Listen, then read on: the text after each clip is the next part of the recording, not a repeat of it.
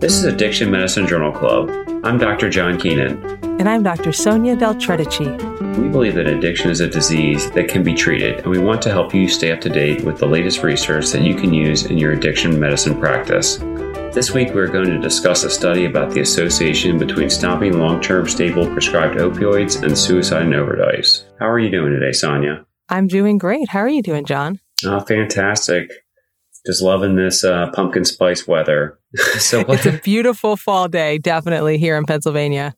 So what have you been thinking about in addiction medicine this week? Two things. First, I just want to tell our listeners that we're going to be doing a new talkback section at the end of each podcast, where we will read the best comments that we get about previous episodes. So just a reminder, you can send us your comments on Twitter, on Facebook, or email. If you know us personally, you can just tell us stuff at work.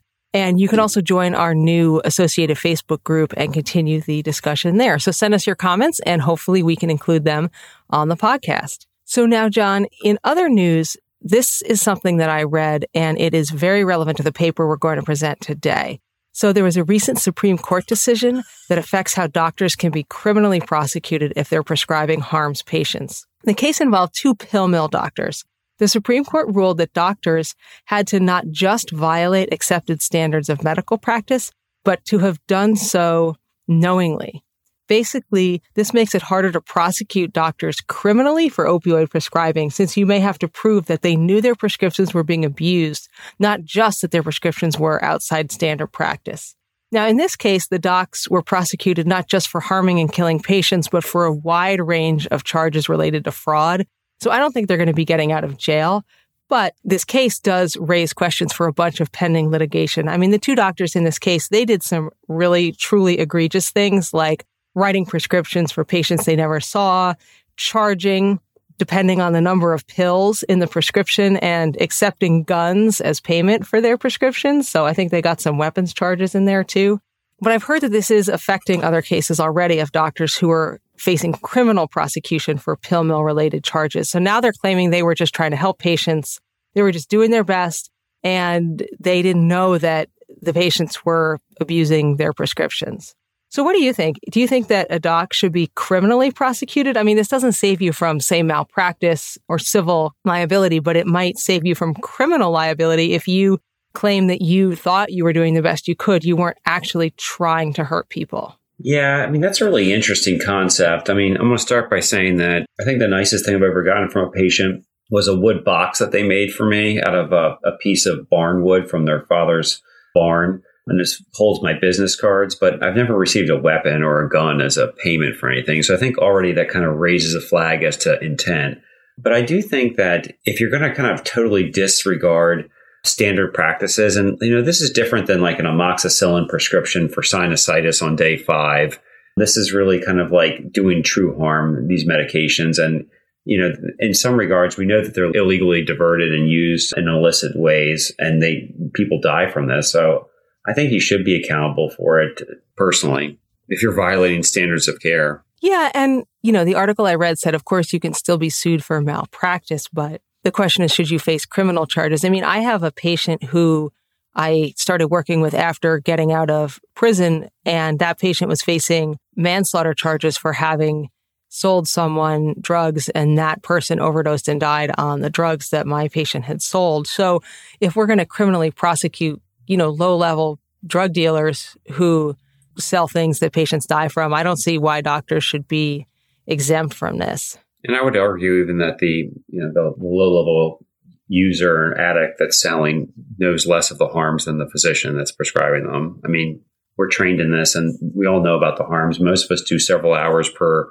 renewal cycle every other year or year, depending upon your state license, about opioid mismanagement and opioid safety practices. So I don't know. I don't think you can claim that you were just trying to do the right thing in some of these cases. Well, that's the thing. You would have to be truly out of it to think that selling prescriptions, charging by the number of pills or receiving a gun in exchange for your prescription was somehow standard of care and you're just trying to help people.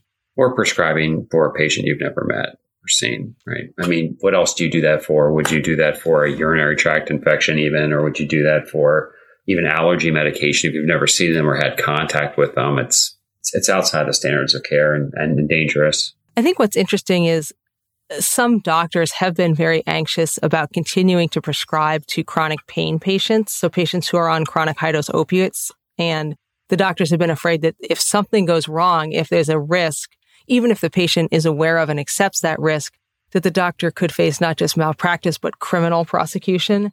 And that thought has had a bit of a chilling effect on doctors who might otherwise prescribe high-dose opiates. And some might argue that that's a good thing, that these meds are dangerous and shouldn't be prescribed at all. But I think there have been, and we've talked about in previous episodes, sometimes patients have been taken off their high-dose opioids with no sign that there was anything wrong with the medicine just because of the physician's fear of their own liability. So I think this case speaks to that a little bit. But no, I agree with you. You'd have to be a really negligent doctor not to know that these things can be dangerous. And I would argue from a criminal or a civil suit perspective, if you're seeing a patient, you're making contact with them, you inherit a patient that's on high opioids, and you're documenting a plan to safely manage those and get them either to an acceptable level or some degree of risk mitigation, I think that that's going to be really hard to say that you're putting yourself out there for liability, either criminally or from a medical malpractice standpoint. I think that's totally different than these scenarios, right? Yeah, for sure. It's funny, though, how, I don't want to rag on our profession, but people's behavior can be pretty bad. I review the newsletter from the State Board of Medicine every year before I speak with the residents on safe opioid prescribing. So I look at everybody who got their licenses revoked. And there's some bad doctors in Pennsylvania. I mean, they're not doctors anymore, but they definitely, there's some bad behavior. And these people definitely should not be able to practice medicine, as far as I can tell. Yeah, and I'll be honest with you, there's a lot of people practicing medicine that have some very questionable episodes as well related to these same things, right? Not everyone loses their license. It's hard in primary care because I think we're on the intersection of pain management and addiction. We see people who are in chronic pain. We see people who are having issues with addiction. We're kind of expected to treat both, to prescribe opioids and get people off opioids, to prescribe benzos and amphetamines, and then also get people off the benzos and amphetamines.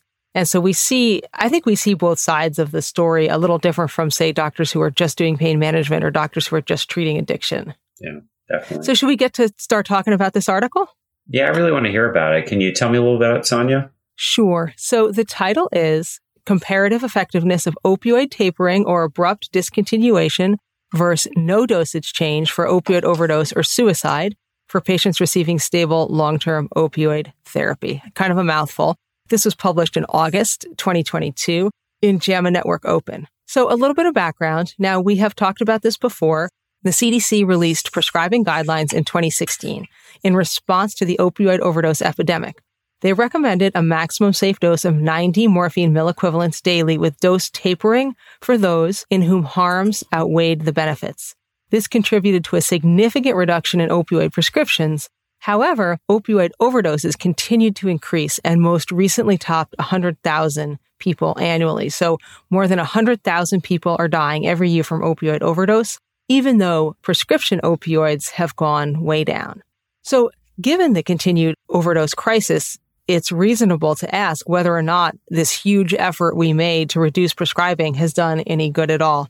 I mean, there may have been even more overdoses if the medical community had continued to prescribe so many opioids, but the massive effort to reduce prescribing did not really turn out to be the solution we had hoped for. So that's problem one. Problem two, what do you do with the patients who were taking these opioids? Many patients who had been maintained by their physicians on chronic high-dose opioids were faced with mandatory dose reductions. There was some thought to the harm that would be caused to these patients, but it was considered negligible compared to the possibility of reducing overdose deaths.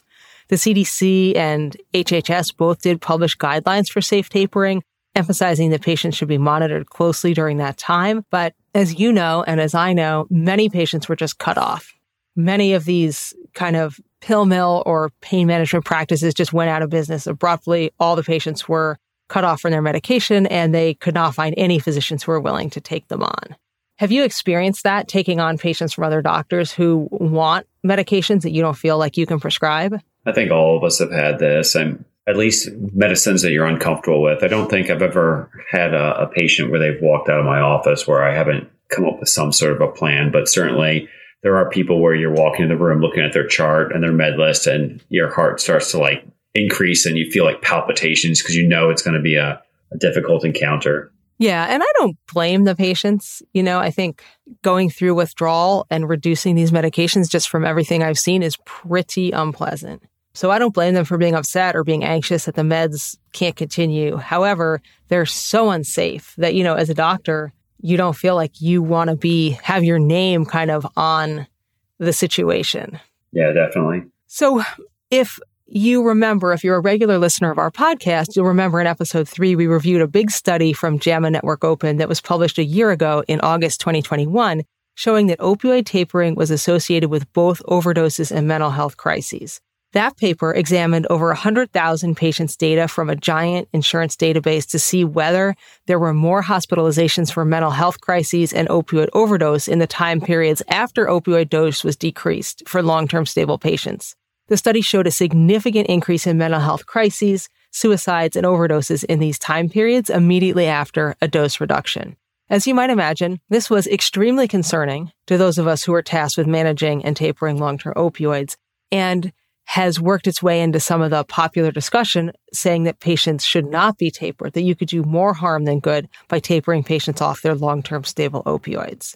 If you remember, though, John, our take on the paper was that there were too many confounding variables to be able to blame the taper itself on the bad outcomes. The biggest problem was that the patients who were tapered were ones who had higher risk of bad outcomes in the first place. So people with mental health disorders, with risk factors for opioid use disorder, they were the ones who may have been tapered, and they are the ones who are more likely to have adverse outcomes. So it's not necessarily the taper that caused the adverse outcome. It was the demographic of the people who were subjected to taper.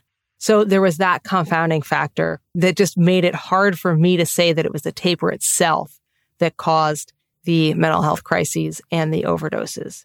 So this is another paper to tackle that same question. So again, the question, does tapering or stopping opioids on long-term stable patients lead to harm? But in this study, the authors tried to limit the patients to just those who had no medical reason to taper their opioids and thus account for some of the confounding seen in other papers. All right, you still with me? I'm with you. It's interesting, the previous paper you're referencing, we've talked about this before. It's been covered in many other, podcasts, many other journal clubs. And it's interesting that different people seem to interpret that data, or at least the findings of that relatively qualitative retrospective study differently. It's good to have more evidence kind of mounting here with this paper to let us know, like, really, is there a harm or is there just not enough information at this point? Well, and that's the value of doing careful analysis of important papers, because a lot of these big database papers, it's not so easy to actually understand the clinical question. So if you really dig into it and really figure out what's being asked, you can get some insight that you don't get just from reading a one-liner or the sort of official conclusion. So let's start talking about this paper. First off, what is the clinical question? So this paper asked a simple question. For patients on stable, long-term opioids who do not have opioid use disorder or opioid misuse, is dose tapering associated with higher rates of opioid overdose or suicide events? So, pretty simple. Inclusion criteria was adults. This was done over an 8-year period between 2010 and 2018, so pre-COVID. And these were patients receiving long-term opioid therapy and stable, meaning they'd been on 6 months of a stable prescription. They had to have at least 6 months of data and a month of follow-up. So a stable in terms of insurance and, being in the system. And they excluded people for whom tapering would have been clinically appropriate, meaning they really had to taper, and people for whom tapering would have been clinically totally inappropriate, say on hospice or with an advanced cancer. So they really tried to focus on patients for whom there was no reason to taper other than the presence of the high-dose opioids themselves. So in terms of how they eliminated patients who might have opioid use disorder, they looked at people who had more than 3 prescribers, more than 2 early refills, any kind of substance use disorder related diagnosis, any receipt of medication for opiate use disorder, any admission to substance use treatment. Also, people with hepatitis C or any injection-related infection were all excluded from this trial. So who was left? We've got 45% men. The mean age was 57. 72% of them were white, and they were from all states in the U.S., because this was another big insurance database study. The baseline morphine mill equivalent was pretty high. So about 40% had between 50 and 90 morphine mill equivalents daily. About 35% had between 90 and 200 morphine mill equivalents daily, and 25% had greater than 200 morphine mill equivalents daily. So that's a lot of opioids. 35% were on benzos, 32% were on a gabapentinoid, about 18% had anxiety, and 20% had depression. And they were pretty good. About 60% had a medical comorbidity score of 0. So meaning they're in good health, even though they're on average older patients. So these are relatively healthy, late 50s white patients, many of whom are on very high dose opioids. The intervention was just stable opioid dosage versus tapering versus abrupt discontinuation. And again, this is based on pharmacy fills. And the outcomes were whether after either a tapering or an abrupt discontinuation, there was any kind of insurance claim for an overdose or a suicide, and not necessarily a completed suicide, a suicide event, meaning a suicide that was not successful, or suicidal ideation or admitted to the hospital for suicide concerns. So that's the question. What do you think? I mean, it is interesting. I mean, this is kind of back to like one of these claims database articles. So, it's interesting to see kind of the association between the three subgroups in addition to, what's been kind of filed, at least as a claim. And is there really like a harm based upon what you're seeing with the claims aspect of it? Yeah, I mean, I appreciate that this is one of the best data sets we have, but maybe I'm just tired of reading giant insurance claim database studies. There's so much data, but as the person who has to do the coding, you and I code all day, every day. You're moving at a fast pace. You're just picking whatever code you can find to let you move on with your day. So I really feel there's some limits to how much this truly captures what happened in the clinical encounter. Yeah, I mean, feedback regarding my personal HCC coding is that it could be improved, right? I think that's the majority. And I think, I do a pretty good job otherwise, but still lots of feedback regarding areas of improvement. So your limitation for this type of database is your data entry. And I think most physicians, NAPPs, I mean, we're all very busy throughout the day. I think that to some extent, kind of what code you're actually entering for some of these is probably the least important aspect of the visit in some regards. Totally. Except for the prior authorization. Then it's got to be right. Then it better be the right code. Okay. It better be right, man. The first time. All right. So is this trial valid? So with the limitations of an insurance database trial in mind, I think that this was a valid trial. So it was very large. It had almost 200,000 patients in the data set, and they created 415,000 qualifying long-term opioid therapy episodes. Of the patients in the study, 87% were stable, 11% tapered, and 1.8% had abrupt discontinuation. And that was significantly different from other studies in this genre. But of course, you shouldn't be surprised because these are all people where they eliminated all kinds of people who had problems with the opioids. So these are very stable patients who have not necessarily demonstrated any kind of problem with their opioid therapy. So of course, 87% of them were kept on a stable dose. There also was very few who actually got cut off with abrupt discontinuation, less than 2%. So that might lead to some imprecision in that subset. The baseline characteristics were relatively similar among the treatment groups. The abrupt discontinuation patients were a little younger and tend to have lower baseline morphine mill equivalents. They tried to adjust for a bunch of confounders. So they adjusted for time, whether you were before or after the release of the 2016 guidelines. They adjusted for geographic region, insurance type, age, sex, race, opioid dose, benzodiazepines, gabapentinoids, depression, anxiety, ADHD. It goes on and on and on and on. So many things they tried to adjust for. However, you can't adjust for everything. There may still be significant unmeasured confounders. And the ones I thought of that I was concerned about was a history of opiate use disorder in the past, use of additional drugs where no one put substance use disorder on the chart, use of other sedating medications, specifically sleeping pills, antipsychotics, and any kind of chronic pain. So those are all things that I think would have affected whether or not someone was subjected to a taper or just left alone on their medications. Follow-up was pretty good, 9 months after the initial intervention, which I think is long enough to see an effect.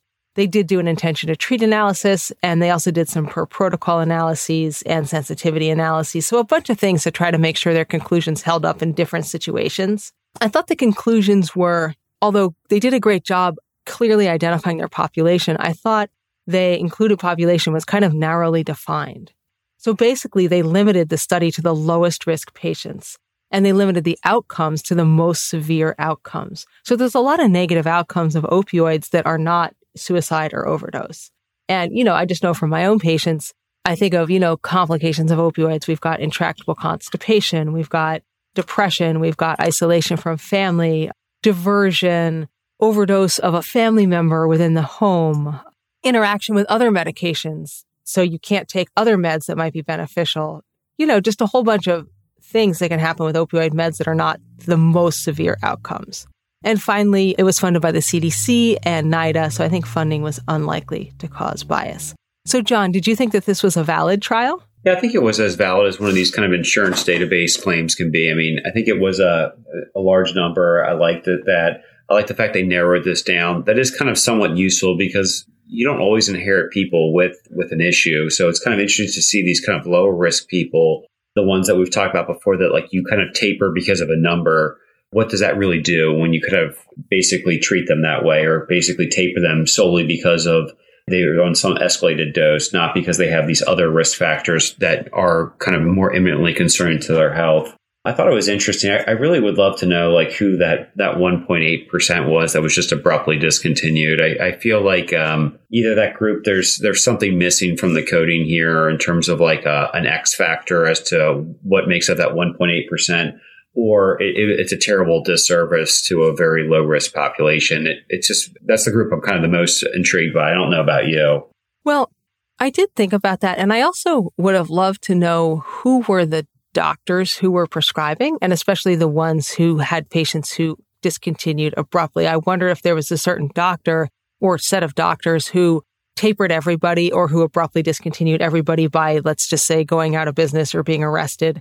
That happens in our area. We'll have a physician be put out of business overnight by the DEA, and suddenly 500 patients are desperately seeking a prescriber for high-dose opioids. So I kind of wondered about that. But hey, well, let's talk about the results, and that will maybe answer that question. So again, just to summarize the question so we're not caught up too much in the details, this asked for stable, low-risk patients on long-term opioid therapy. Was there an increase in opioid overdose or suicide event, which is the primary outcome, after either taper or abrupt discontinuation? So starting with who were these people, one thing that was very interesting is the abrupt discontinuation people. I maybe would have thought they would be on higher opioids and somehow that would be more risky, but they were actually mostly on lower dose opioids. And I guess that makes sense clinically. Like you really don't want to stop someone abruptly if they're on 200 morphine mil equivalents or greater a day. So most of the abrupt discontinuation patients were on the lower end of the prescribing. And that was really the only difference between that group and the other two groups, the taper group and the stable group. They couldn't find any other differences. In terms of the primary outcome, again, overdose event or suicide event, it was higher in the taper group versus the stable group. There was no difference in the discontinuation abruptly group versus the stable group. So I just think that might be due to a small sample size. So again, the taper group versus the stable dose group, there was an absolute difference of 0.15%. So pretty small in the primary outcome of opioid overdose or suicide. So just to get a sense of the absolute numbers, in the taper group, it was 1.1% had this primary outcome. And in the stable group, it was 0.96% had this outcome. So not a huge difference, statistically significant, but not a huge clinical difference. If you broke it down, all of that was driven by suicide events. And so again, not necessarily completed suicides, just suicide events, as in admitted for suicidal ideation or attempted suicide. So the overdoses were not different between any of the three groups, only the suicide. And there was a difference between the taper group versus the stable group. The results were very stable in all the different sensitivity analyses and per protocol analyses. Another thing that makes me think there is not so much a connection is the lack of what we would call a dose response finding. So you'd think if a taper led to more overdoses or suicide events, then an abrupt discontinuation would lead to even more than that. but that finding was not present. Another interesting thing I thought was that there was no more increase in tapering after the release of the 2016 guidelines. So the doctors in this study, at least for these stable, low-risk patients, those guidelines did not influence whether or not they tapered patients. So in conclusion, opioid tapering in stable, low-risk patients was associated with a small absolute increased risk of overdose and suicide events compared with stable dosing. Opioid tapering of stable patients did not show a protective effect against overdose, because they didn't ask that as the primary question. But of course, the reason we're tapering these people is because we're afraid they're going to die from opioid overdose. And so the people who are left on their medicine, they did not have an increased risk of overdose either. So John, what do you think? I thought it was really interesting. I mean, I'm not sure how much I'm ready to take away just yet from this, but I think it probably says, I think what we've all kind of been feeling with our kind of gut, that there probably is a slight harm from a taper, although, as we talked about, you're looking at this only kind of from a one-tailed distribution. You're not looking at the other side of this, like what's the benefits of also tapering? Like, was there a net benefit of improvement? You talked about kind of like social isolation, constipation. I would also think of things like, hypogonadism, hyperalgesia. I see these very commonly in the clinic.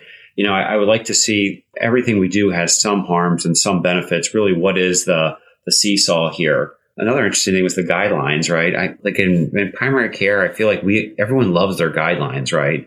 I think everyone talks about how every time they update the guidelines, everyone changes their practice very drastically. I think for most people that have read them. So the fact that it made no change here, I thought that was interesting. Well, I thought that was really interesting too. It made me think that maybe the publishing of those guidelines gave doctors an excuse to taper patients who were higher risk. How do you feel about that? Do you think that's true? I don't know, but I do feel like in my work with a lot of different doctors and helping doctors who have complex opioid patients, I feel like often the doctor knows that the situation is not great and is just looking for a reason to stop the opioids. And so that's why people get all bent out of shape about relatively minor violations of a controlled substance agreement or these guidelines. They're just so relieved to find a reason that in their mind is inarguable to take the patient off their medication. I mean, I have seen that. Yeah, I agree. I think that a lot of times this is used kind of as sort of like evidence for why they want to do what they want to do. One of my teachers told me that. He says the guidelines just basically give backup to let you do what you want to do and give you some kind of like credence behind that. That wasn't about opioids. He was talking about like pediatrics, but it's interesting that he felt that way. And I think a lot of people do. Yeah. And, I don't want to denigrate doctors because, again, I am a primary care doctor and I definitely have my share of struggles with opioids. And it really just is such a difficult issue in primary care. It cannot be boiled down to sort of chronic pain patients versus addiction patients versus doctors. It's very complex. And I really do believe the medical community did a lot of harm with our opioid prescribing. I mean, I certainly saw a lot of patients who were harmed by it. And I've seen a lot of patients who are better off their opiates. So, I really do think tapering has benefited many of my patients. But a lot of them, if they're stable, they just are okay to stay on the medicine. The patient themselves would prefer it. So at least this study showed that they didn't have a higher risk of overdose. If a patient does want to stay on their long-term high-dose opioids, they're not really at high risk for opioid overdose, at least for 11 months. So the final question I always ask is, will the results help me in patient care? So I think my patients were similar to those in this study. I do opioid tapering. I personally have very few patients left on long-term opiate therapy. I think I have 2 who I prescribe what I would consider high-dose opioids to, and both of them are under 90 morphine mill equivalents a day. The outcomes are clinically relevant, although only the most severe. So in terms of benefits, they didn't show any benefits to tapering or abrupt discontinuation. In terms of harms, they showed a slightly increased risk of suicide events with tapering. So the number needed to harm, which I calculated, so this is the number of patients on stable long-term opiate therapy who would have to not be tapered, a little double negative here, not be tapered to prevent a suicide event, including suicidal ideation, would have to be 667. So if you take 667 stable patients off their chronic opiates, you would have 1 additional suicide event. So not a lot. You can't claim that tapering people is causing huge amounts of harm in that setting. So I don't really think I can draw any conclusions about the benefits versus the harms of tapering based on this study, because as we said, only the most severe outcomes were considered and not any of the myriad other benefits or harms that patients might experience. So in conclusion, this study does show a slight increase in suicide events with opioid tapering in stable long-term opioid patients without any red flags for opioid misuse or risk factors for suicide or opiate use disorder. However, it was limited to very low-risk patients and very severe outcomes. They also did not show a dose response, and that calls into question for me the validity of the conclusions. So I don't think it's going to change my practice. As I said, at this point, I don't have that many patients on stable long-term opiate therapy. I do occasionally get new patients coming to me on high-dose opioids, and I always try to taper them because I just see harms that the patients may not even realize. I always encourage people to taper. And even if the patient themselves is willing to accept the risk of adverse outcomes, I personally am not necessarily willing to accept the risk with them. This is the only area where doctors somehow feel pressured. If the patient says, I don't care if it might kill me, I still want to do it. And we're somehow pressured to say, okay, sure, let's do it. So I don't necessarily think this is going to change my practice. How about you? I think it's not going to change my practice. I think it's, like I said, I think it's minimal harm is what it sounds like, at least from this study. I think there's no assessment of the benefits.